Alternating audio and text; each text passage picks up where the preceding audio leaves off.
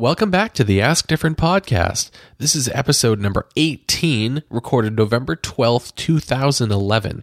I'm Kyle Cronin. I'm Jason Solis. I'm Nathan Greenstein. And we are, once again, back on a now kind of cold November day. It's kind of funny. Back when we first started the podcast, it was kind of cold outside. And I believe one of our first conversations was about the weather, wasn't it, Jason? Oh, yeah. Wonderful, snowy, late season Colorado. I know. And then it got warm, and now it's back to cold. Darn these northern latitudes. For you two, maybe. Well, yeah. Well, true. Yeah. For you, but it's I can still high altitudes. Yes. High altitudes offset the northern latitude, and then just Mr. Never Sunny in Seattle over there. We got this big Puget Sound thing that just messes everything up. Yeah. But I don't know. Whatever. I like it. It doesn't get too warm. Yeah, and also if you look at like a map of average temperatures and stuff over the entire United States, you'll see that actually the entire West Coast is actually like significantly like warmer. If you keep going up the West Coast, Seattle, Vancouver, sort of even southern Alaska is actually milder in the wintertime than some areas of like the Midwest and here on the East Coast. Oh, yeah. So, even latitude doesn't really guarantee anything. I think Great Britain is actually considerably higher in latitude than any of us, and they still have relatively mild winters. Just kind of throwing that out there. Meteorology, despite working it for almost 5 years, is not really my forte. And those kind of trends, I pay attention to where I am, and not really too much else. And then you hear about things like Snowmageddon, and everybody knows about that. Oh, yeah. One of the things I really like about the iOS 5 is that in the in the weather app, the leftmost weather pane is your current location. So wherever you are, it just gives you the current temperature and the current forecast, which I think is just genius. Yeah, I'm surprised that wasn't an initial shipped with feature. Yeah, it was. I've used that constantly, and I love it. Yeah, a lot of those weather improvements, especially as come out of the tips and tricks question on Ask Different, were really beneficial. The fact that weather moved into Notification Center and the drawer in the first place, the fact that the forecast can be swept, you can swipe the current conditions and get the forecast. The improvements to the general weather application information is really nice in iOS 5. I'm curious, have you guys used the notification drawer that much? Yes. Yes? Yes. Because I haven't. I guess maybe I just don't get that many notifications, but usually what I'll have to do is, like once a week I'll just have to go in there and just like click on the notifications and clear them out. Some apps do have a problem with that. I think Words with Friends is kind of an offender in that regard. It doesn't always seem to update the notification count. And then there's Facebook. Oh, yeah. App. I have something in here, Facebook. Apparently someone added me as a friend 18 days ago, and I have no idea how to get rid of that. The main problem that I have with the Facebook app is the two things with regard to Notification Center specifically. It never seems to load specific pages. So when you get a comment notification and you tap it from the Notification Center, it just never loads. So you're sitting here staring at a white screen the whole time. Might just be me. I don't know. I haven't really asked somebody to figure it out, but it's just kind of frustrating because it never seems to... The best part of Notification Center, which is this specific reference, it seems to load the frame for it, but none of the content. Which just for what app? Gets on my nerve. For the Facebook app. Oh. It works on the website, of course, but in app, whenever I choose a specific notification, maybe I'm just impatient, but if I'm that impatient and it takes over 20 seconds, that's ridiculous. It is slow, yeah, the Facebook app. Yeah, you guys know my hatred of Facebook, and I sort of kept it on my iPhone as kind of like a tolerant, maybe if I need to check it for some reason. But if it's going to keep messing up my notifications, I'm going to delete it. And in fact, I just did. So Facebook is gone. So is the notification. I will absolutely admit that I have a very love-hate relationship with the Facebook app, and just a lot of weird things that they do and inconsistencies in that regard. Yeah, you definitely know that they don't have the best interests of the users at heart, because apparently they had an iPad version of the Facebook app ready to go for months, and they just didn't release it for some reason. I think they were using it as like a negotiating ploy with Apple or something. And it's just ridiculous. Like, why would you hold something like that back? I mean, why not provide that for your users?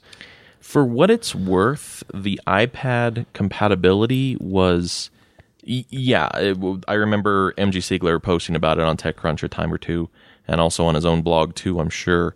And there was the whole ability to unlock it from within the iPhone app. I'm sorry, just unlock it generally for use on an iPad when you already have the supposed iPhone-only version. But the iPad version, the iPad official compatibility came out just after the complete redesign, and that's both the latest round of updates to the web and then also the visual update to the iPhone version of the Facebook app. Okay, I mean, I understand that, maybe they wanted to time it right, but still, they could have gotten like an early sort of basic version out months ago. So, yeah. Oh, I'm not. Believe me, I'm not excusing them. There's too many other things that I have to gripe about, like the inability to submit a comment with the split keyboard. I was talking with like a few people the other day about Facebook, non-technical people, and they pretty much hate Facebook more or less as much as I do. They don't completely excise themselves from the service like I do, but they're like, I don't like Facebook at all. I don't put any, personal information on Facebook. I only use it because I have to use it to talk to these certain people. And I think that's a very sort of prevalent feeling that there's very few people that actually enjoy giving Facebook all their personal information. I still think you might be talking to the wrong people, though, because one of the biggest numbers in the Facebook world has got to be the people that actually gratuitously use apps, and more specifically games. Maybe. Then again, I think that those people, we know those people exist, but I don't think that they're as common as everyone assumes that they are. I know plenty of them. Okay, well, you're hanging out with 15-year-olds. I think that's a big difference. Well, but that's the point, is that the people that are still in primary schooling and perhaps a generation older than us, that we're right in the middle of that demographic that might be a little bit more irked by it in the general, in perhaps a general sense. That's true. The people I was talking to are actually older than I am. They're probably, I don't know, 30s, 40s, something like that. So, but at the same time, I mean, those are basically the market that Facebook is trying to go for with some of their new features like the timeline, and that's because they basically saturated the the young people market, and they need to sort of expand to the old people market. Otherwise, they'll sort of stagnate. The thing about Timeline, though, is that it doesn't target the old people market because they don't have their data in Facebook. Well, the thing is, it's all about add baby pictures and stuff like that. See, my mother is huge on scrapbooking. For the past, I don't know how many years, she's any sort of family vacation or big family event that's happened, she's taken the photos and she's aligned them with the paper and the stickers and all that, and put them on these really beautiful scrapbooking pages. And I think that the timeline is actually a similar kind of functionality, where you're basically constructing a visual representation of various large events in your life. I think the fact that we're dissecting it to this level also says something about Facebook. Yeah. Despite how much we talked in the past about our qualms and complaints and everything else. Yeah, I think that we've probably talked enough about Facebook. It wasn't even on the list of things I wanted to talk about. So Nathan, you've actually had a chance to check out the Microsoft Store, right? I have. So Seattle is near Redmond, where Microsoft is based, and so it's strange that this isn't the first Microsoft retail store, but they have kind of put a lot of effort into hyping this one. So it is in the same shopping center, literally across the parking lot, exactly 200 feet away from the Seattle Apple Store. And they look very similar. So when you're inside the Apple Store, you look out the window and you see something that looks very similar to the building you're in. The Seattle Apple Store the front of it is made of kind of silver paneled metal, and it's got a big Apple logo and then a glass cutout where the doors are and the windows and stuff. And the Microsoft Store is pretty much identical, except for instead of paneled metal, it's paneled white plastic. Still glossy, but it's white. And it's got Windows icons. Or not Windows. It's like the Microsoft icon that looks like the Windows flag. You know what I'm talking about. It's the square with the 4 quadrants. Right. Yeah. But it's like flat, it's not the... Yeah. Yeah. So that's over the door instead of the Apple logo. But otherwise, from the outside, they're pretty identical. And they're actually very similar on the inside, too. So you go into the store, and they've got the employees with the colored shirts and the name tags who greet you at the door, kind of like at the Apple Store. And they've got a bunch of tables with products out on them, kind of like the Apple Store. And in the back kind of part of the store, they've got a couple tables for personal training, kind of like the Apple Store. And even farther back, they've got a little, they call it a desk, not a bar, but it's for support. You make an appointment and come in and ask questions at the answers desk, kind of like the Genius Bar. Yeah, I saw one of the pictures had it said, ask an expert or something. They're calling them experts instead of geniuses. Right. So what they've done is they've really tried to make it like an Apple Store. It's very clearly at least inspired by the Apple Store to the point of being almost an exact duplicate. Like in the Apple Store, the accessories and peripherals and stuff are at the back left. And in the Microsoft Store, they're also in the back left. Like down to that kind of thing. But there are also some changes, and I actually think that most of the changes Microsoft has improved on the Apple Store. So one of the things it's not really important, but I was just very impressed with it. They have this wraparound video wall where from about head level up, it's 2 rows of big monitors all the way around the room, and they're all connected. And so it's actually pretty cool to see various Microsoft products like zoom across the room and have their various features like break off and tell you about them and that sort of thing. I like that. It's not really important, but I thought it was cool. And one of the other improvements that I like is that at the tables where you play with the products, there are chairs. Yeah, I noticed that. Yeah, and I've never been to an Apple Store with chairs except at the Genius Bar. And they have them at like the setup tables and stuff. But I mean, that's true. The little example setup, but it was really kind of a cool idea. Like, oh, they actually want me to like sit down and play with this. It was interesting. And then the employees are a little more kind of engaging, a little more active, which might just be because the store was less busy than the Apple Store. But honestly, I've never really been to an Apple Store and had somebody like walk up to me and ask to show me something. But at the Microsoft Store, I was just poking around and with my camera, and I was in the accessories area, and one of the employees was very friendly, came up and said, what are you looking at? I said, keyboards. What kind of keyboards? Gaming keyboards. And so he actually took me across the room to one of their example setups, which was a really nice gaming setup. It was like a giant Alienware tower and a ridiculously big, very dense monitor, nice peripherals. It was, I liked the setup. But he offered to log into Steam and let me play with this mouse and keyboard. He let me play Battlefield or Portal or whatever. That seems a little bit beyond the Apple Store examples. Like they've got examples of like a multimedia setup that's got like a nice pair of speakers and a fast external hard drive and maybe a nice webcam and microphone or something.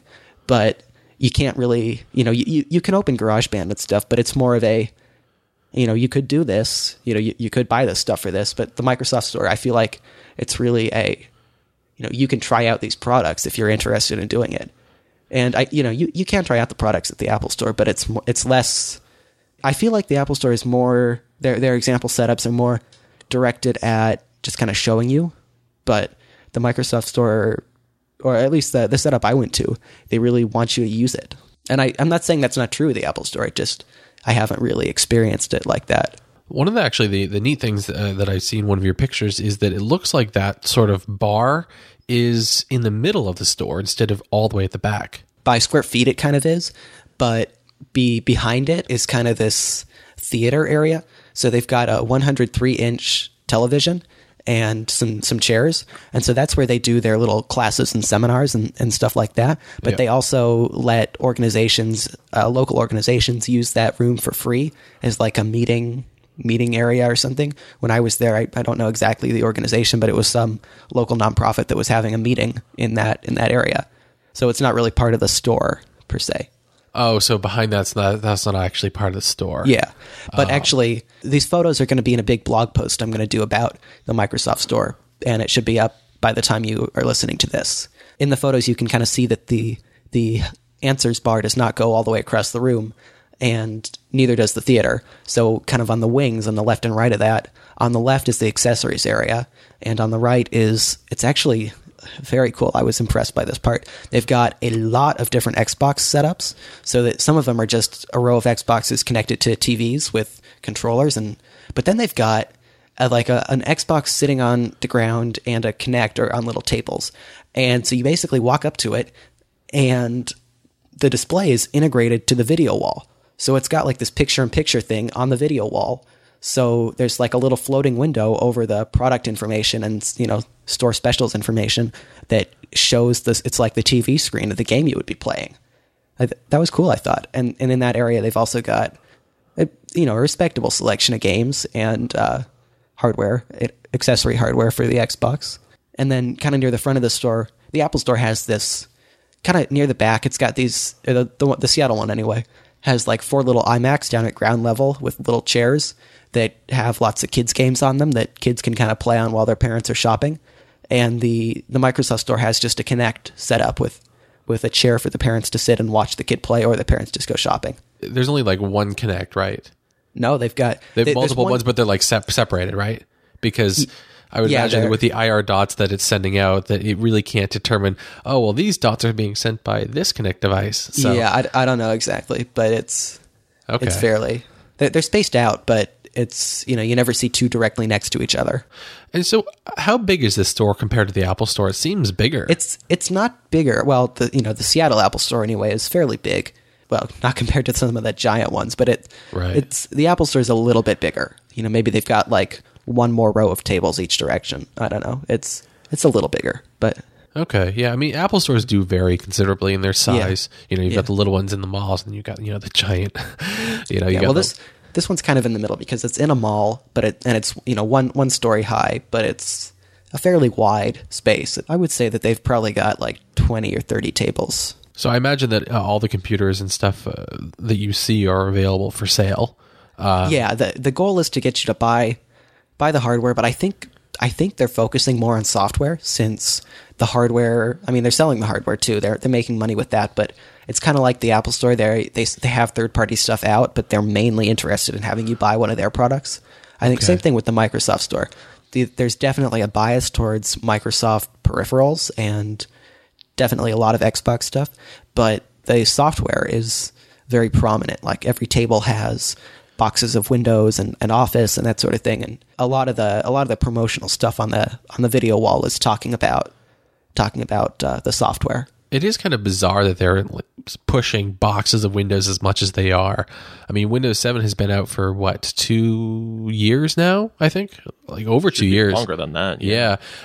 So, I mean, either you've already upgraded or you've bought a computer that has it on it. Microsoft's strategy has always been to just, have you get the operating system by buying it on your latest computer. And so I'm not sure who all these boxes of Windows are for. Apple users, boot camp. Probably. Apple business, boot camp, business, and people that just came into a new computer after 6 or so years. Yeah. And also, I'm kind of curious. One of the big things about the Apple Store is, I mean, obviously they've got the retail setup, but they've got that support in the back, and you could take your computer in, something's broken on your computer, you can bring it in, show them what's wrong, drop it off, and most likely they'll be able to fix it in a few hours and return it to you later on that day. Well, the feeling I got with their answers desk was that it was much more software geared. Like they didn't make any mention of repairs or hardware problems, but they said if you've got a question about how to use your computer or a problem, then they'll help you.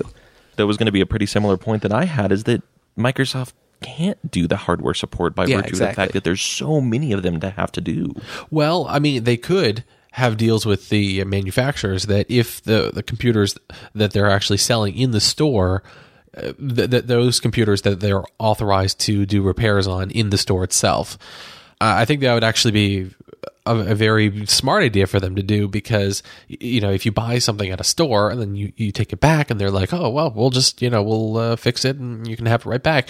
That's been one of the huge selling points of buying something at an Apple store or buying something from Apple in general, is that you can go to any Apple store and take your iPhone, your iPod, your MacBook or iMac or whatever, just take it back, and most likely they'll be able to fix it or replace it either immediately or next day, something like that. And the repair process with places like Best Buy is like, oh, you got to take it back. The Geek Squad isn't actually authorized to do anything more than like software on it, remove viruses and all that. And they basically package it up in a box, ship it off, got to wait a few weeks, gets it shipped back to the store. You got to pick it up at the store. It's just a huge hassle. And actually that actually brings up another interesting thing. So will the Microsoft people do like a virus removal? Because that's software, right? Yeah, I would think that they... I imagine one of the first two things they would do, they invariably have some kind of software that runs out of band, meaning that they don't run the version of Windows that's on the computer. But then when they are on the customer's computer, I bet the first two things they do are install the malicious software removal tool and the more recent piece of anti-malware software whose name I completely forgot because I haven't actually installed it on any computers yet. I'm just wondering if it's something that they actually do. Like, again, I think that might be a compelling reason to bring a Windows computer to a Microsoft store for repair, is if they can do antivirus removal automatically or for a very low fee. They should be doing that for free. Like, seriously, like the viruses get on the system due to flaws in the operating system. I think it's an extortion racket to say, oh well, this operating system we sold you, it'd be a shame it happened to it, and then you got to pay them X dollars a month for their I don't even know what they call it, but they basically have their own antivirus program. Microsoft. You're thinking of OneCare, and that was like 3 to 4 years ago. You're definitely showing your Microsoft age, Kyle. Am I out of date? Okay. Yeah, absolutely. OneCare died off years ago.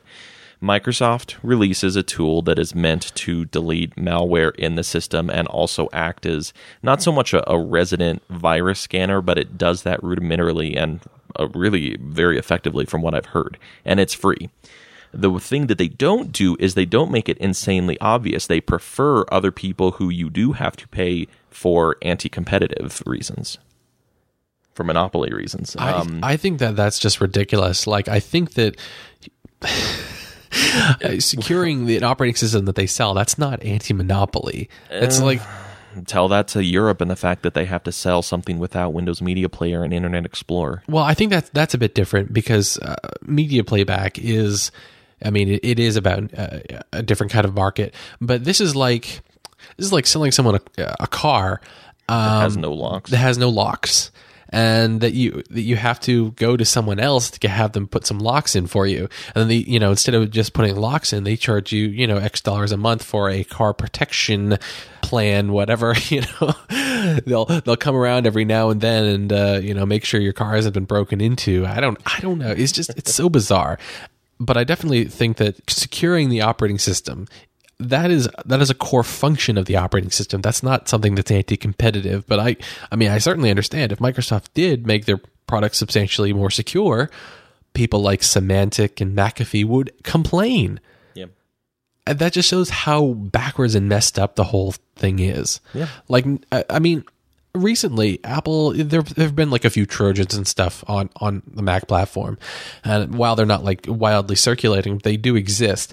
But Apple has been proactive in updating their operating system to block those. XProtect, I think it goes under the guise of. If the volume of Mac viruses ever gets up to what the volume of Windows viruses is, there's no way that they can keep completely patching the operating system every single time there's a new threat. That's just not something that is feasible. These don't run as a part of OS updates anymore.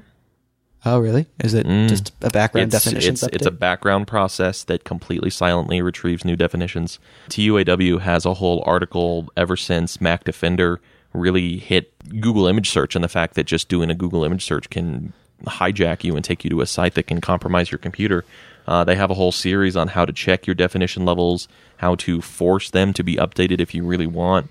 The definitions should be up in the mid to high 20s by now, if I remember correctly. Wow. Just mid to high 20s instead of once every single week. And they're also being very proactive in trying to. They're basically going to be requiring apps in the Mac App Store to be sandboxed starting sometime next year, early next year. That all apps in the Mac App Store are required to have sandboxing, and then they basically have to request. I forget the word again. Entitlements to access things that they want to access, like files and stuff. And the fact that apps in the Mac App Store are approved by Apple, sold by Apple, plus the fact that they're going to be sandboxed presumably somewhat soon, and that you really are seeing these companies that have had these Mac apps for years, and they're professional and they're very robust. Things like there's Dragon in the App Store now. There's a few Adobe products in the App Store now. The fact that you really can do everything you want to do on your Mac through the Mac App Store. The combination of those factors will make it such that there will be no vector for viruses or Trojans or whatever to come onto your machine. The fact that it's like, download this application, people would be like, I don't understand what that means. I have to go to the App Store to download applications, right? And that's assuming that Apple does make that decision and limit it to App Store things. I foresee that probably, macOS 10.8, or maybe they'll call it macOS 11, I don't know, will have some sort of switch that in the settings that says, in like the security panel or something, that says only allow signed apps or apps that were approved by Apple through the Mac App Store. I really hope it's a switch. And not just I think too bad. Deal with it. That would, because I've got tons of software on my computer that is in no way malicious, but is nothing like something Apple would approve. And we'll talk about both of our apps of the week. They either replace core system functions or modify core system functions. And I love both of those apps, and there's no way that they would get approved by Apple. But they're not malicious or anything. It's just a conflict of interests. Right. And there are certainly some apps that require more access than the entitlements allow them to. But at the same time, I would much rather say have maybe like 5 or 6 apps on my computer that I get from another source that I sort of override the security functionality and install, but the rest I know I don't have to worry about, as opposed to the Windows world where anyone can download a .msi, double click it, and now it's it's got its hooks in your computer forever. And I think that this is going to be a positive thing for the consumers. I mean, everyone from your basic consumer that only checks their email to someone that, like us, that routinely, I don't know, installs multiple operating systems. I don't know. How would you describe a Mac power user? Somebody who wouldn't be content if they had to use apps that met App Store approval. Right, yeah. Well, I just think that it's basically all about reducing the attack vector. And it's certainly possible to do that and still maintain the ability to install whatever you want. It'll just be more explicit that you're installing something that's not allowed. And I also think that people who are power users to the extent that they would routinely need to install software that isn't Apple approved are generally smart enough to be able to make the distinction between malware and something else. So it's probably okay if you're the kind of person who needs to turn this off, you're probably safe doing so. I can't imagine this being a switch, but I also can't imagine being limited. I think the hopefulness in me says that it's not going to happen, but I admit that I'm on the fence considering these changes being made, because why, if there's this secure route for installing applications that Apple vets, then why would they allow anything else? Well, I'm not sure, and I would really hate for it to be locked down that way, but it's going to be an interesting, 2 years. Well, think about it like your firewall on your computer. You can go into your Macintosh system preferences, and you can say, I want to turn the firewall on, but I want these exceptions. And you say, well, I want iTunes to be accepted, and I want this to be accepted, and that. And I think that it'll probably be the same thing where you say, I want to only run apps that were approved by Apple through the Mac App Store, or signed or whatever. I'm mixing up the terminology here, I know. But then you also say, well, I do want to run transmission, and I do need to run these Adobe apps and whatever. And then so you make these 6 or 7 exceptions, and that's it. You can see there's a list of the programs on your computer that are not secured, Apple approved, whatever. And I think that it's extremely easy. Is your computer compromised? Well, take a look at that list of apps. If there's something on that list of apps that shouldn't be there, or if there's something on that list of apps that is like a Trojan or something, just remove it, and then it can't run anymore. I think it's a very simple solution, but it will also be extremely effective. That's how I hope it turns out, because that sounds about perfect. Yeah, I'd love that, actually. I mean, I'm perfectly fine with Apple having really restrictive entitlements and really restrictive App Store policies, as long as I have a way to override it.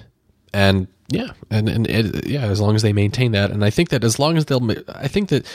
they'll maintain that as long as they maintain the Macintosh name or the Mac OS X name. Now, if they start switching to some sort of Mac OS X iOS hybridish thing, then you can start worrying then. But as long as it's in its current incarnation, I think that they'll still allow people to run those quote unquote legacy apps, just because if they didn't, then no one would buy new Macs. There would be this huge market for old Macs running the old operating systems, because that's what you need to run all those applications. The reason why, and this is a whole different discussion all on its own, but the reason why OS X as it stands will never disappear is because there are those people, there are those creative and development individuals that have to create content for other people.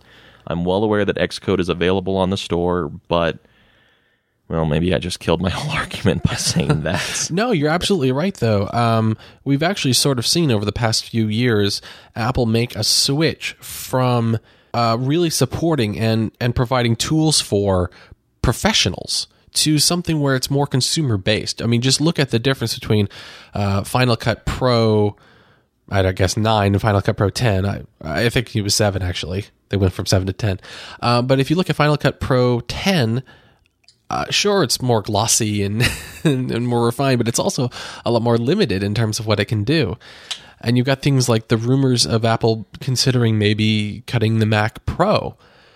I mean, these are tools that Apple has typically provided for the high-end professionals. I mean, obviously, you'd have to be a high-end professional to buy a $3,000 tower nowadays. But I mean, the sad thing is, I can see them canceling the line, just like they canceled the Xserve, just like they canceled the Xserve RAID. They're really shifting themselves from like a company that provides all these tools for professionals and enterprise and stuff like that, in addition to consumer tools, to just to a company that really just does consumer stuff.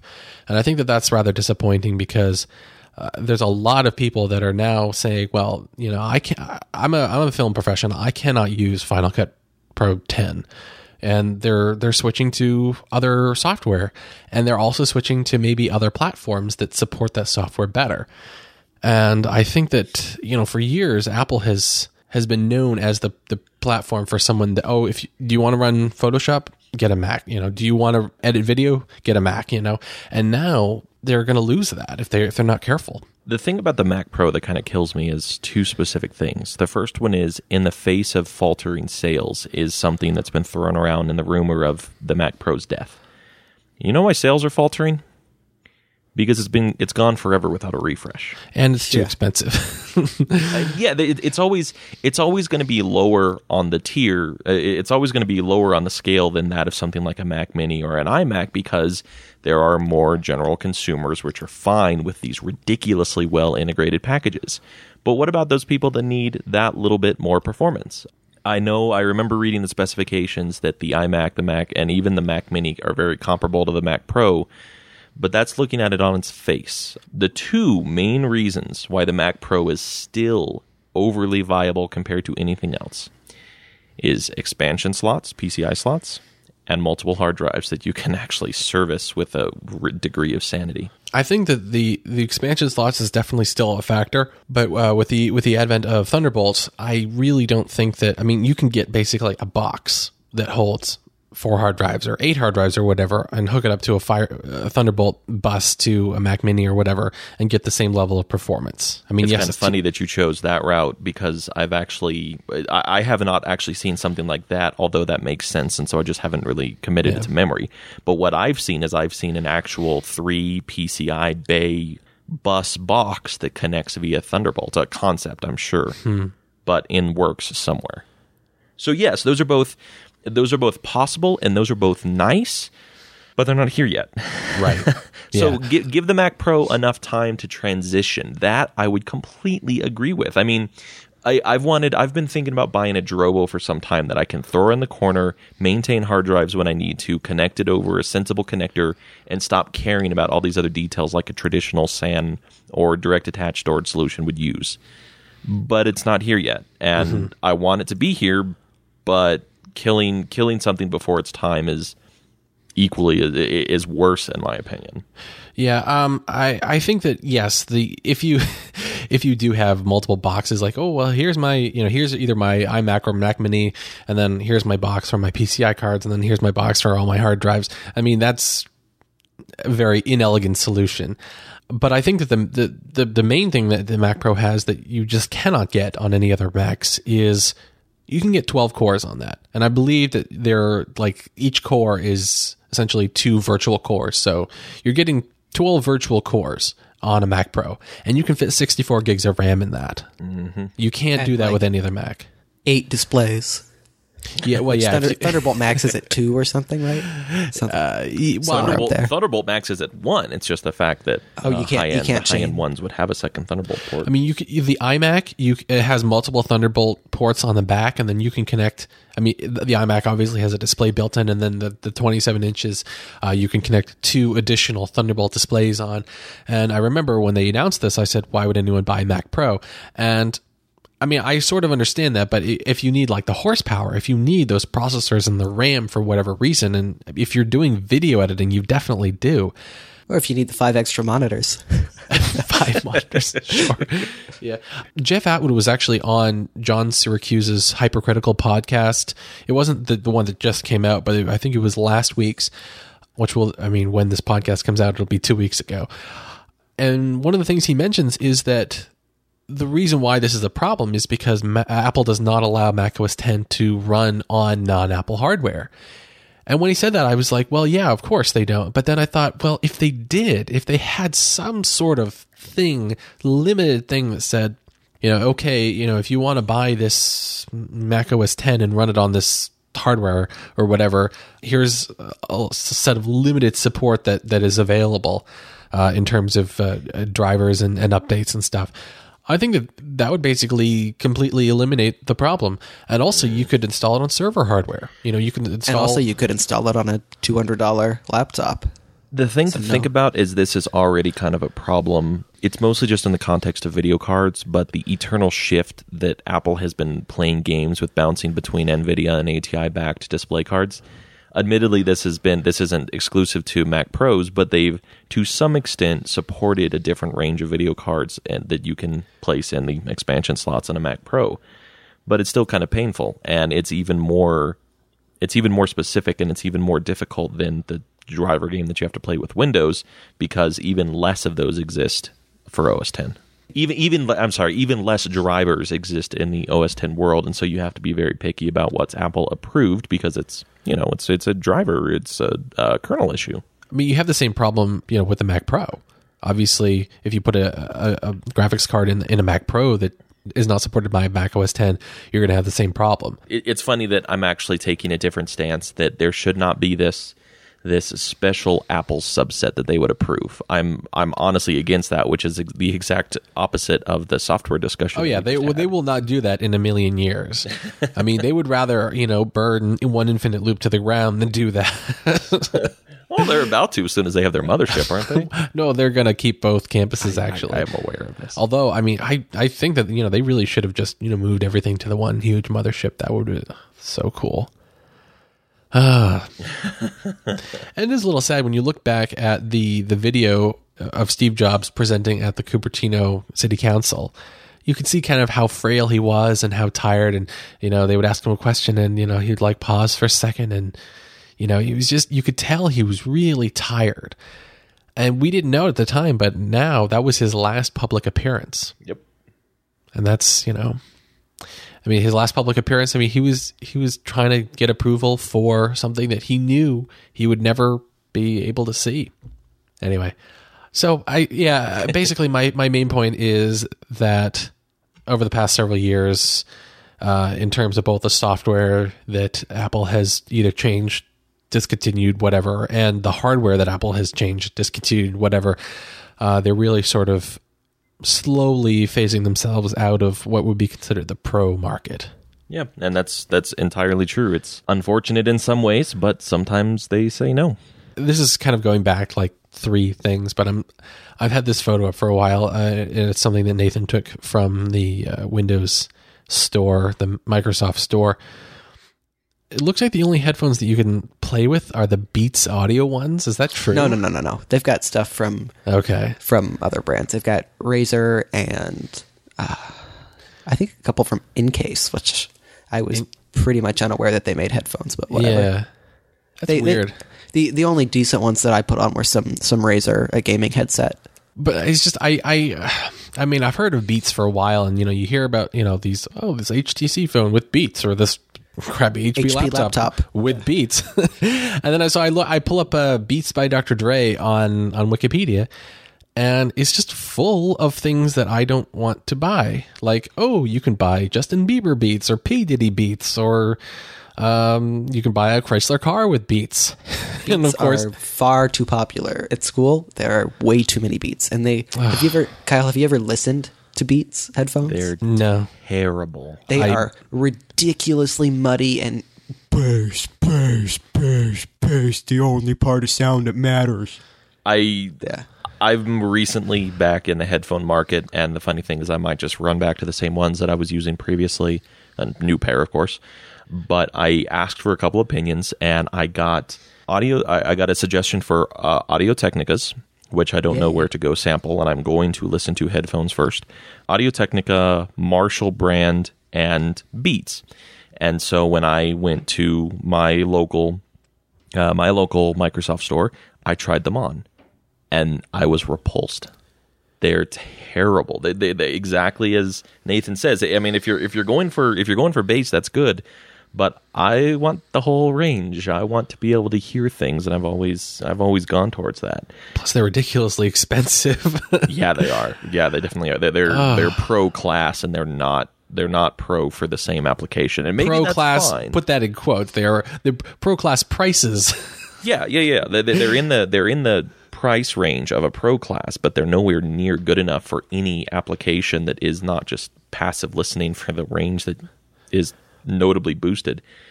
But something that's even more interesting that I heard about right afterwards is that, so we have Beats by Dr. Dre, but the real question is, have you guys heard of Soul by Ludacris? No, but I already know I hate it. I think I've seen the pictures. I don't think I've tried them on. Nearly identical. They have in-ear buds and they have over-the-ear muffs. The big key difference is that obviously the logo on the edge of the ears is different, and they come in colors that are not just black and white. You can get red Beats. I've seen. Do they? I don't know. Paid attention. Up until I heard about the headphones, I thought that all Beats were red. Yes, I was making a joke there. Thank you, Kyle. Thank you for bringing a completely different level of class to the conversation. But yeah, one last brand that I'm seeing on the page. Apparently, they're a Monster cable product, and of course, we know Monster as these ridiculously overpriced and $200 nickel-plated, hydrogen-infused cables. Exactly. For a digital signal that doesn't need more than 50 cents worth of component parts. Yeah, although, I mean, now that I've sort of invested a little bit in audio hardware, I'm suddenly now in the world of analog audio cables and connections and stuff. And suddenly, things like the purity of the cable do matter. Unless the thing you're plugging it into is gold-plated, it doesn't matter if the cable's gold-plated. Yes and no. My voice is gold-plated. And it's going, I don't know. Golden radio voice. I think this podcast has just gone off the rails. All right. So in the analog world, the quality matters very highly, but the problem Yes. is that Monster decided to continue the trend into the digital world because they can, and they are full of crap.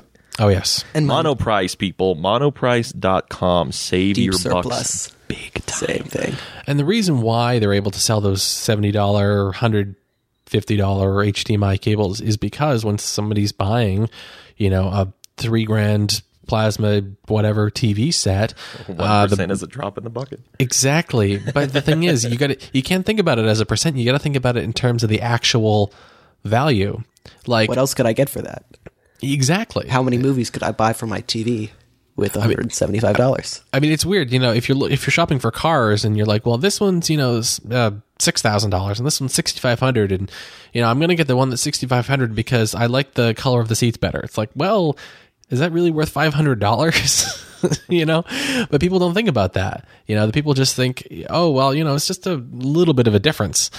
But that little bit of a difference is actual real money that you're going to end up spending at some point. So it's always worth considering that. So our question of the week this week is there a way to use punctuation in Siri dictation? This was asked by a user, Evan. He's actually a brand new user, so he's we welcome him to the site. He's probably not listening. But the question goes, is there a way to use punctuation in Siri dictation? For instance, if I tell Siri to text someone, want to meet for dinner, it won't track inflection, right? So, want to meet for dinner? Question at the end. He had a question mark. How can I add the question mark via voice? And only one person on this show is capable of answering the question directly with first-hand knowledge. You have to speak the punctuation, which sounds dorky at first, but you get used to it and it works fine. So you would say, want to meet for dinner, question mark? I'm going to this restaurant, period. It's funny at first and you feel weird doing it, but I think, Kyle, you've used dictation for desktop, right? Yes, I did check out Dragon Dictate, period. But, I can't even speak that way anymore. Yeah, I did check it out a little bit. I never really got into the hang of it. I think I need to do a bunch more training. And I think that's actually one area where Siri is better than Dragon, is that for some reason Siri just works better out of the box. Yeah, I was impressed with that. Yeah, but you do have to do a bunch of training with the Dragon. And yeah. And the other thing, the transcription, it's rarely perfect, but it's certainly faster to get something pretty close with the transcription than it is to type the whole thing out. And, it's not really, I wouldn't say it's something where you can speak something and then be confident sending it off without checking it. It's not that good. But it's also got it's got like a blue underline, like the autocorrect thing. It's got a blue underline if it's not sure. And so you can tap that and it'll give you other options. And usually, even if the thing that it put in by default wasn't what you said, you can tap on it and it'll replace it with what you actually did say. And it looks like you can do other stuff in addition to just a like exclamation point or period or question mark. There's an answer here by SJS, and if you say smiley or smiley face, it'll put a smiley face, or a wink or winky face. It'll do the wink emoticon. And I think Nathan, you discovered if you say ... it'll do the three dots. Yeah. Yeah. And you can say ellipsis or whatever. Right. But looking at this list from the same answer, it's got things like cap to capitalize the next word, or you can turn on caps lock. Lots of stuff that you wouldn't even really think you need to do. So you can dictate caps lock by saying caps and then shouting, huh? I guess so. That's pretty nice, actually. And you can dictate spacebar if you don't want it to hyphenate a word or anything like that. It's actually fairly comprehensive in terms of punctuation.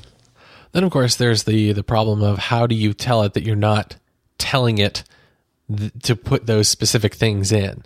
Like, how do you put the words, quote unquote, exclamation point, or... Oh, you just say a backslash first. I don't know. I don't know.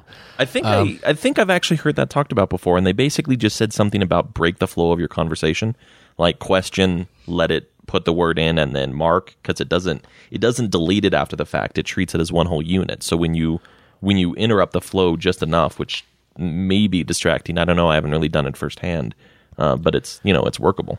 Question, Mark ? It's like, I have this this person named Mark. It's like, I do have just one question, Mark. And then I do have just one question.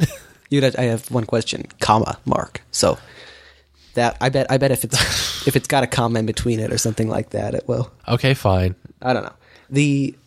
Just unrelated, but kind of related, and we mentioned it on a previous show. I was wishing that for long transcription, it would start sending things up as you speak. And so that way, when you're done, it is faster. It doesn't have to process the whole thing. And we were discussing potential problems with that in terms of breaking it into chunks and that sort of thing. But apparently, either the servers have gotten much faster for large operations recently, or they've done some kind of a change where all of a sudden now, if I say a couple paragraphs, when I stop speaking, it's pretty much there instantly. So it's clearly been doing something in the background. Invariably why they gave it the beta tag, because they're still doing things like that very actively, I'm sure. Yep. And, the fact that happened before the iOS 5.1 update shows that it's been sending up this stuff in bits and pieces all along because it was a server-side upgrade. So right. I guess they must have done it. You mean 5.01, but we understood. Oh, yeah, 5.01. Yep. There's actually a friend of mine that recently picked up an iPhone under Verizon, and he did go for the 4S. And the first thing I did just to kind of mess with him. So there were three people here. There was myself, my girlfriend Ryan, and my friend Andrew. And he said that he had a 4S, and so I asked him if I could use it for a minute. And he started unlocking and said, no, don't do that. And I did two things because I knew he would get a kick out of both of them. The very first thing I said was, I held the button and I said, Siri, call me God. And unfortunately, it didn't prompt me to change the name, because he didn't have a contact marked as him in his address book where it could actually change his name. So it just gave me a little explanation on how to do that and how to do that for relationships. So I went on to the next one and I said, message Ryan, hey, what's up? And it presented what's up. And since Ryan only has a cell phone, that was the only number in his address book, so I didn't have to prompt anything there. And I said send or accept or whatever it is, confirm, continue. I don't even remember the exact word. You can say any of those things. Yeah. And then we just kind of waited for 2 seconds, and then boom, ringtone on Ryan's phone starts going off that she has a new message. And it was that was I like I said, I actively dissuaded him from unlocking the phone, and I did something interesting. Yeah, I've done that. Matter of speaking, I've done that to a few people where I open it up and start sending a text message, and they stop me partway through, but it's always, how do I turn that off? And so I show them how to disable Siri at the lock screen. But I really don't think I would. I really, really don't, because I used voice command so much, and if I have to unlock it first, especially while driving, why? None of us drive. That'll change. Don't worry. What they should do is they should have it so that you could use Siri when the device is unlocked, but when it's locked, you just use voice control. Because it's only Siri that allows privileged features, we'll say. Exactly. And I may have already said this, but what I think is really the way to go is, for when you're in the car, you're probably not in the car with somebody who you're particularly worried about them figuring out what your lock code is. Or if you are in the car with other people, you could just have them enter the code or whatever. But I guess, anyway, if you're using Siri from the lock screen, you should at least be able to configure it so that if you do something that is potentially an invasion of privacy, Siri could ask you to say your lock code. And I don't see anything wrong with doing that, or at least giving people the option to do that. Because you could always speak it if you're in private, or speak it if you're in private, and at that point, if you really have to, at least you're right at it could bring up the lock screen and you could enter in the PIN code if you're, not in an area where you want to enunciate it. Yeah. I'm kind of paranoid, and I would, I don't tell anyone what my passwords or lock codes are, and the idea of actually saying it out loud is just absolutely, I can't do that at all. I can't do it with a password, but I could do it with a lock code. There's something physically in my brain that's just like, nope, you are not saying this out loud. So back in the PC days, it's like, yeah, just write down your password on this form when you're sending it. And it's like, I don't think so. I'm not giving you my password. I had to take my computer to somewhere to get serviced, and actually, I don't think they ended up doing anything, but it had something to do, I don't remember the specifics, but it had something to do with a corrupted Time Machine backup, and Apple sent me to this other third-party place because they didn't do whatever recovery I needed. Right. And so I actually changed my password because I knew I would have to write it down for this other store. Yeah, anytime I bring my my computer, if I need to bring my computer to the Apple Store, I will create a special account called Apple Store with no password set to automatically log in. With admin privileges, yes, I know, but at least I don't have to give them my password. The danger is that I don't does that work with the File Vault full disk encryption? You can't. I don't think you can. You can't do automatic login with File Vault. I don't think you can do automatic login. That's going to be a bummer, because it used to be that each individual home folder was separately encrypted, so you could give them administrative access to your computer, right? But they couldn't do anything to get your access to your information. You could just make an Apple Store account with the password be password and write that down for them. Yeah, that's true. But I mean, I think even with the modern File Vault, if you give them administrative access and there's no encryption on like your local home directory, I mean, yes, they'll be able to log in and file, and the full disk encryption will be encrypting everything on the disk. But once they have access to the computer, they can just get access to everything. Big pro and con of isolated personal data with its own key phrase and whole disk. I think they should have both, just for extra security. Maybe encryption inside of encryption. Whole disk encrypt and then encrypt home folder inside of encryption. Exactly. Yeah, I think that's what they should do. They really, yeah. I can't believe I forgot this. So Adobe announced this past week that they are stopping development on mobile Flash. Thank you. About time, guys. Were you applauding me or saying it, or were you applauding Adobe? All of the above. Oh, yeah. Good. Applauding me that I actually finally remembered to say it, because I wanted to say it like an hour ago. My about time, I didn't intend it like that. My about time was talking to Adobe, not to you, Kyle. Okay, all right. But it's all true. You know, that's something that, yeah, anyways. Yeah, this is something, it's the most hilarious part, because we've been having this conversation for, 3 years? And all of the commercials for all of these, the full internet on your tablet.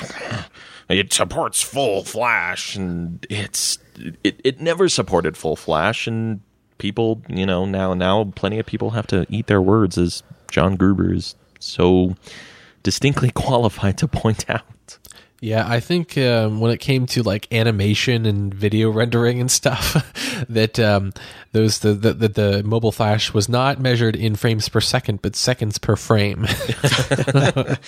Kind of like Shockwave on the desktop. And honestly, the problem that I have is that a lot of websites nowadays, the iPhone, iPad, iPod Touch, they are popular enough that they will typically have like a separate version of Flash content for those kind of devices.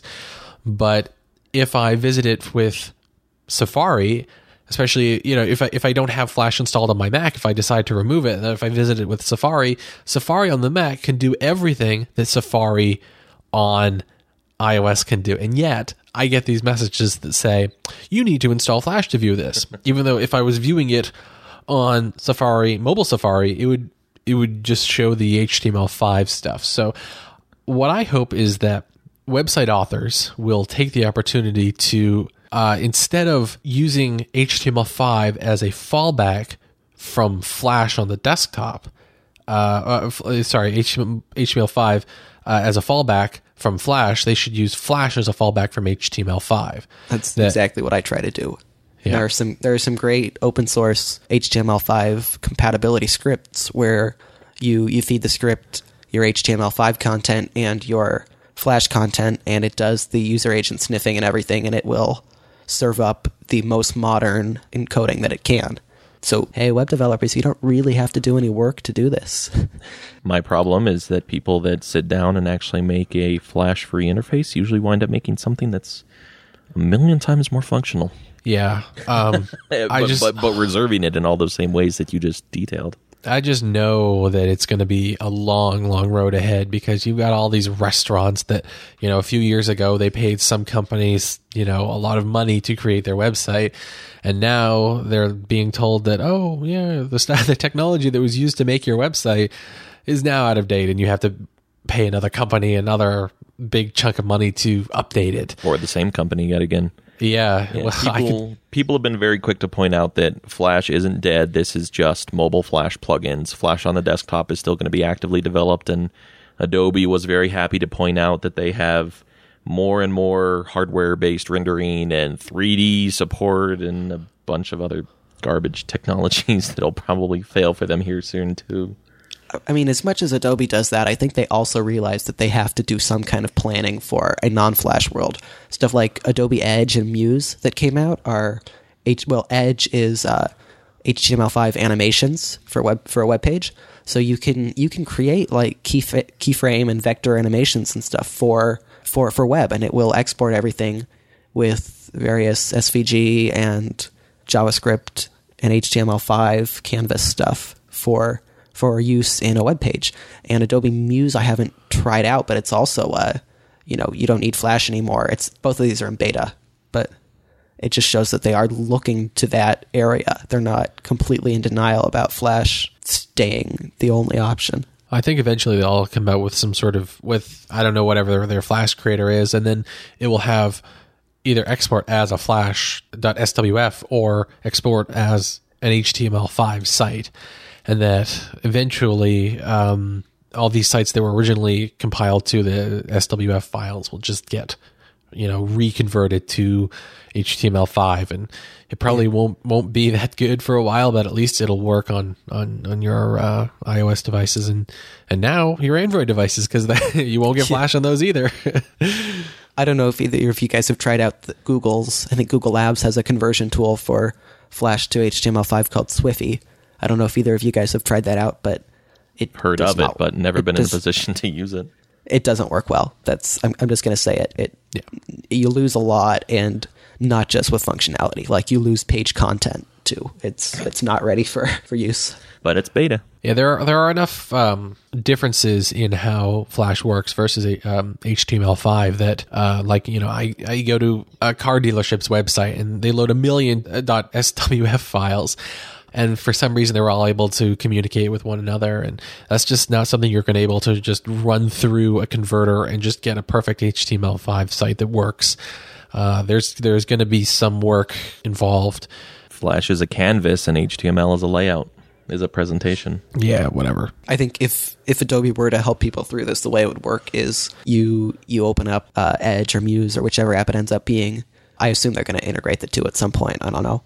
And it's got an import option for a Flash file, and then you can save it.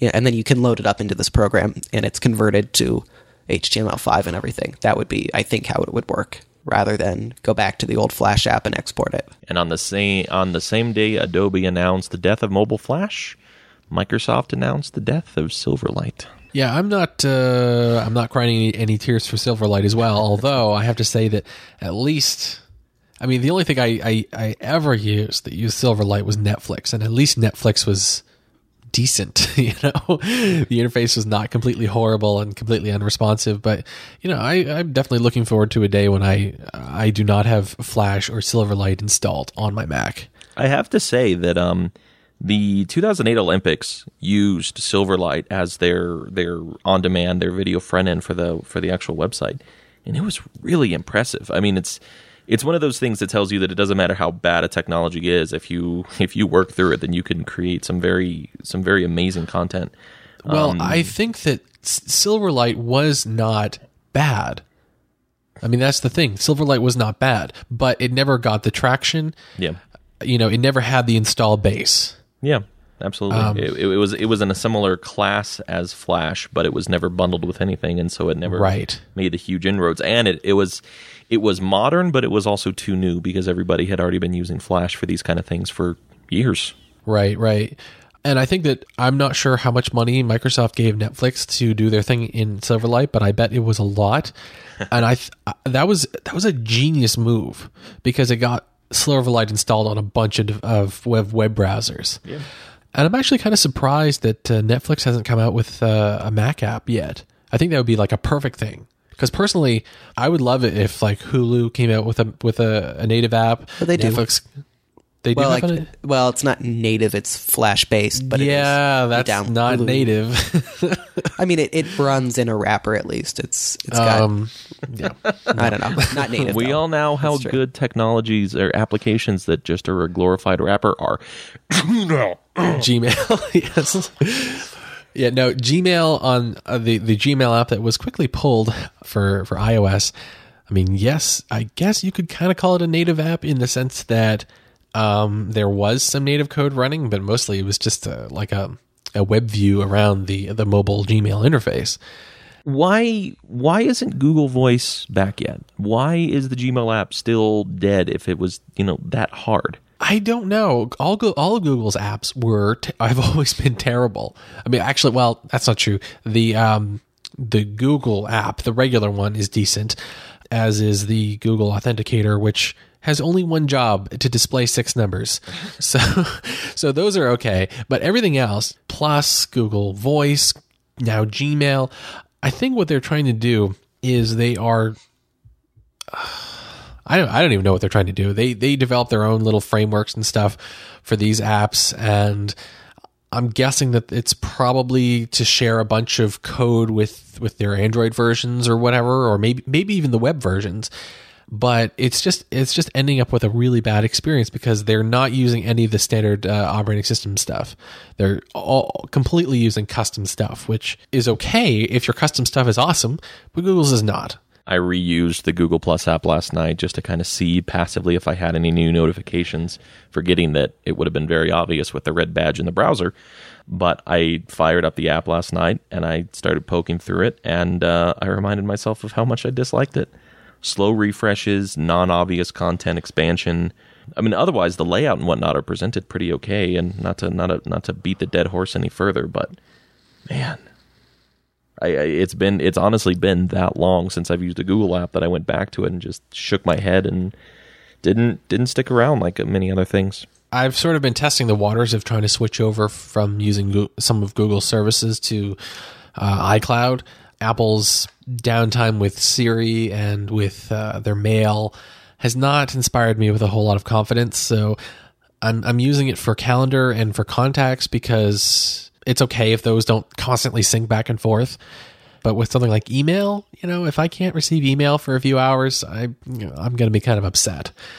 So I'm sticking with Google for that for now. But man, I wish I had a great native interface to that. Didn't Sparrow tweet that they were going to be making an iOS version? Oh yeah. Okay. Sparrow's working on an iOS version of their app, Did they but give it's a still a ways date off. for that? No. All they did was they took a picture of it running on either an iPhone 4 or 4S, but it was framed in such a way that you could hardly see the screen, and it was like, here's Sparrow running on an iPhone. But no, the fact that they don't even want to show people a single screenshot shows just how far off it is. I'm looking forward to the day when it does come, but I understand it'll probably be a while.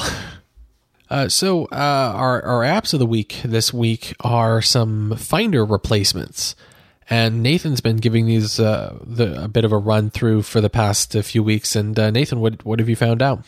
The two apps are Total Finder by Binary Age and Forklift by Binary Nights. And the deal with I'll talk about Total Finder first because it's simpler. The deal with Total Finder is that it's trying to be not a Finder replacement, but more like a set of add-ons to the native Finder, which is actually a really cool way to go about things because it means that you don't have to worry about taking Finder out of your dock. It means you don't have to worry about incompatibilities. But I've had trouble ejecting disks occasionally with Forklift, but Total Finder is just basically a set of add-ons for Finder, so it doesn't mess anything like that up. And its functionality is more limited than a complete replacement like Forklift, but it's actually very cool. So some of the basic key features are tabs. You get Chrome-like tabs at the top of the window, and split screen, so you can have two views open at a time in whatever view mode you want, and you get two sidebars at the same time for that. And so that by itself is pretty cool in terms of organization things and not having to use Divi to make split screens and that sort of thing. And it also does stuff like cut and paste, although that's kind of there in Lion. And it has this thing called the visor, where you can hit a hotkey and this little mini Finder window will pop up at the bottom of your screen from wherever you are. So that can be useful. I haven't really gotten into the habit of using that, but I can see where it could be useful. And just several other tweaks, like letting folders float to the top of lists if you want, that sort of thing. And that app is $18, and it's kind of a lot for just an expansion pack for Finder. But if you really do like the extra organizational stuff, it's a good deal. And then the other app, Forklift, is it's a complete Finder replacement. And so it's a whole new app that you install, and if you want, you take Finder out of your dock. If you want to start browsing files, you open Forklift instead of... How do you take Finder out of your dock? I asked a question on Ask Different about that, and I was given an answer that it involves editing a little configuration file for the dock, which basically enables the option in that context menu on the icon to remove from dock, which is disabled by default for Finder. If you click on an app, it gives you the option to remove from dock. So there's a little property list file you can edit to enable that option for the Finder. Unfortunately, you can't completely take it out of your dock, so you have to right-click and remove it every single time the dock relaunches. So I just set up a login item that's a little Apple script to do that for me. But it's a solution. It works. Forklift, it does have stuff like Total Finder, like tabs and split view and that sort of thing. But it's got a lot of other features. It's it's got a wide range of stuff that it can do. So one of the major features is remote connections. So you can open a connection to FTP or WebDAV or S3 or whatever, lots of different protocols, and either mount it like a volume so that you can get it from open and save dialogues, or just open it as a connection in Forklift. And you can browse it like you do any file system and copy things back and forth. And it's also got some synchronization stuff for that. You can also synchronize local files too. And it's got some other stuff. Well, one of the big ones is that you can make droplets where you can drag files onto them and they're uploaded to the remote folder. But then back to general kind of file browsing stuff. Okay, I'll talk about the sidebar. It's not really much of a sidebar as much as it is a favorites bar. So it is on the side, but it's not a sidebar like Finder. And you can really do whatever you want with it. You can completely reorder things, which was one of the things that bugged me a lot about Finder. You couldn't put folders on top of devices or anything like that, but you can do that in Forklift. And you can also add other stuff. You can add whatever you want to the sidebar and group things however you want, which is really useful to me. And it's got other functions for working with files like batch rename, and you can tell it to delete an app, find all the supporting files, and it's got I should have talked about this earlier. For the sidebar, you can create something called a workspace, which is basically a saved state. So you can save sets of windows and tabs and that sort of thing, and then reopen that with one click whenever you want. Okay, these both sound very powerful. I guess I'm sort of wondering, as someone that seems mostly content with Finder itself, what is the benefit to one of these apps? Like, both of them have the split screen view. What is the benefit to having a split screen? Well, if you want to copy a file from one folder to another, rather than opening two Finder windows, you can do the split, which I think is a lot faster. Like, I was skeptical, but using it does save a lot of time in either one of the apps. Okay. And tabs is useful just for organizational stuff. If you, rather than searching for a window, you can have one window for, this window is where my photos are or whatever. And you can go to that window, and even if you've got more than two folders for each split, you can put them in tabs so you don't have to look through windows. It just depends on how you like to organize your stuff. And if you like to organize stuff with just a bunch of different windows, that's fine. Finder's great. But for me, I really like the flexibility, and that workspaces thing where you can save states is also really useful. Okay. The answer to your question, Kyle, is that for somebody who doesn't really have anything against Finder, what are the benefits of these apps? There isn't. These are apps for those people that have a specific use case in mind and want to put them to use. Well, I guess I was sort of wondering what that use case is, because Total Finder, like you said, Nathan, is $18, and Forklift is actually $30. Right. And so, I mean, those are not cheap right. for software. And I was just sort of wondering, like, what use cases make for stuff like this. It becomes so easy, whereas the traditional Finder it just doesn't cut the mustard. Well, I have difficulty justifying Total Finder because that is expensive for what it does.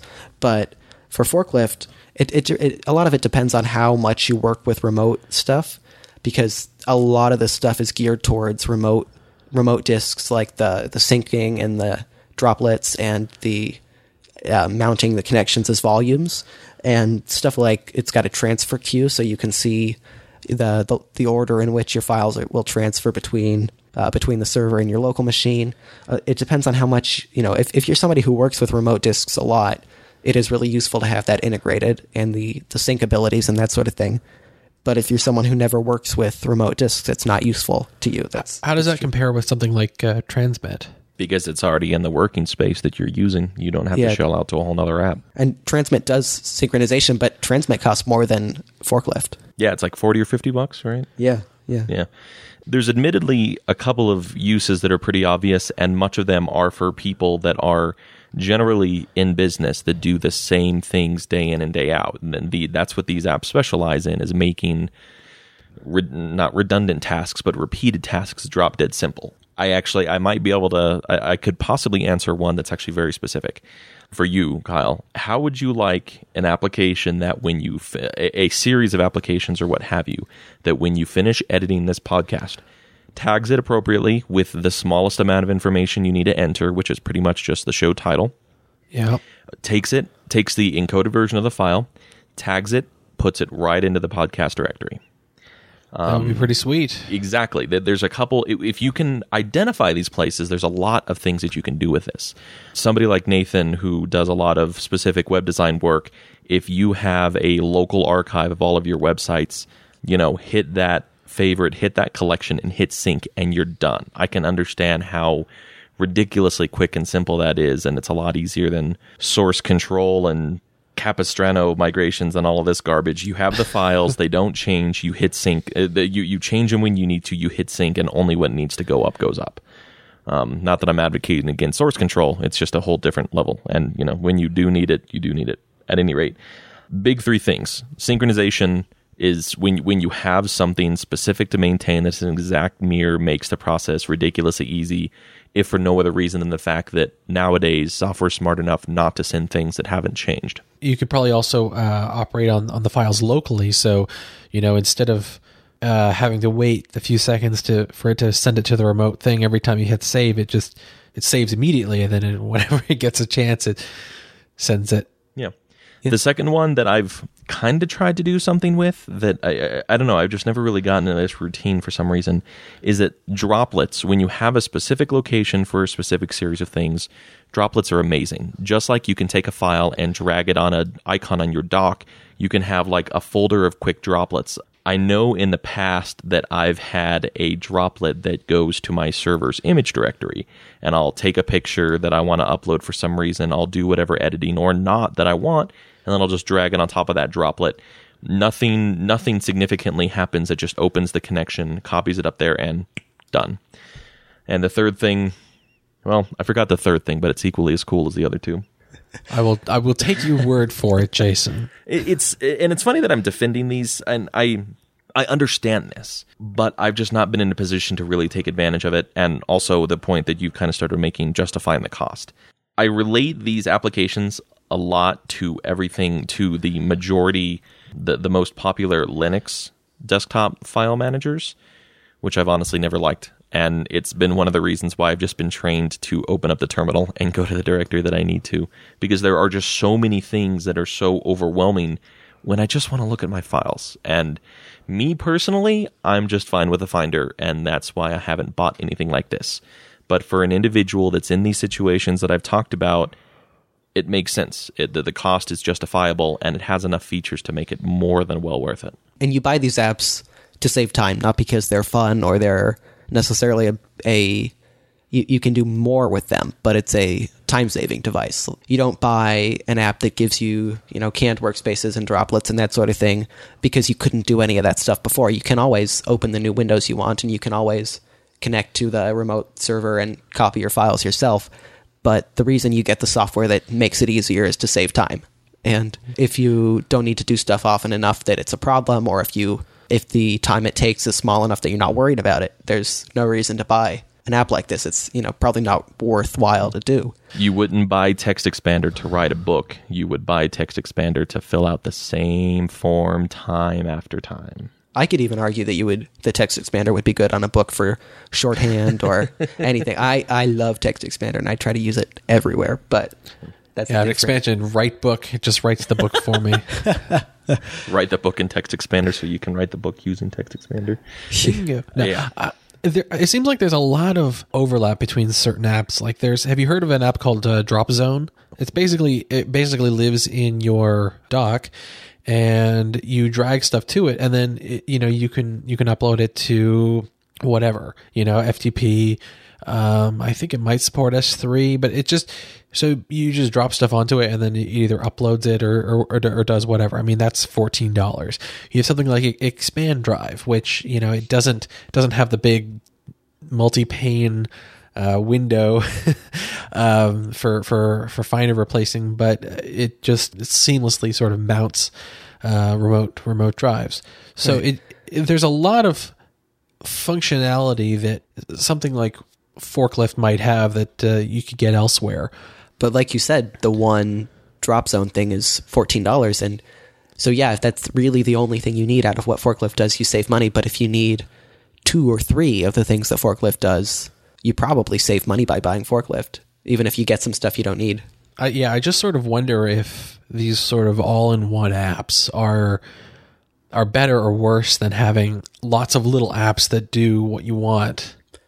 Some stuff seems out of place for Forklift, like that delete app thing. That doesn't make sense to me to be integrated, really. And I guess you could, but it just seems like a little strange.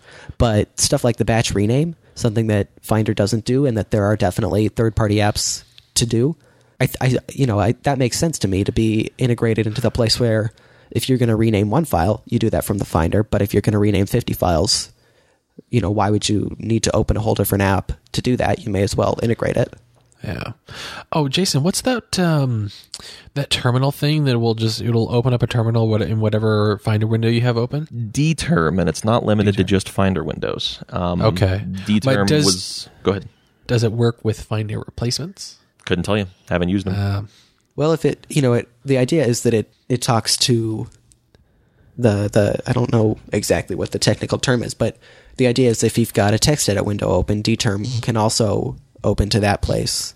And so with any luck, here, let me see if I've got dterm installed to try it. Yeah, I do. Yeah, dterm was actually pretty fun to mess around with it when I realized that it doesn't just bind explicitly to the Finder, and it goes to probably the easiest way to explain it is that it should work in almost any application that's at least like natively, using Cocoa sensibly. dterm can run actions, and it's based out of the folder where the file you're working on is. So if you're doing source code or source control tasks and you invoke dterm from even something like Chocolate, a small little up-and-coming IDE that I've used for a couple of things, when you invoke dterm, the directory that it's resting in is the directory that has the specific file you're working on. So it can be 3 levels deep in your C or Objective-C hierarchy, or it can be in the topmost main.m file. I tested dterm does not work with Forklift. Oh. Although actually, in theory, Forklift has some terminal thing built in. I don't know exactly how that works. I haven't used it. Yeah, I think that it's kind of one of those jack of all trades, master of none kind of, or master of few. I guess it's pretty good at doing some things. That's a good way to put it. But because it subsumes all this other extraneous functionality, you might be better off with a bunch of little apps, because typically those integrate better. Many of them are free nowadays. Yeah. Well, this has been the Ask Different podcast. You can find us online at apple.blogoverflow.com. You can also find us on iTunes by searching for Ask Different Podcast. We would really love to hear from you. You can get in touch with us by emailing us at podcast@askdifferent.net. You can also leave a comment on our podcast posts on apple.blogoverflow.com. And we are looking to get on members of the community. I mean, it won't be like an interview kind of detailed dissection of your career and or life. We just want to get you on to talk about Apple stuff, get your perspective on that kind of stuff and on the Ask Different site. So if you're interested in that at all, please email us and we will be in touch. We do the podcasts every other weekend, and we're pretty flexible on the time for recording. So yeah, just get in touch with us, and we'd really love to have that happen. All right. Anyone else have anything to say? No, I think you about covered it, Kyle. Did I? Okay. Well, you can follow me on Twitter. I'm Kyle Cronin on Twitter. Nathan and Jason don't want you to follow them, so don't follow them. In fact, if you are following them, unfollow because they hate you. I'm just kidding. Maybe. But seriously, you're going to want to follow me because I'm awesome. All right. Well, thanks for listening.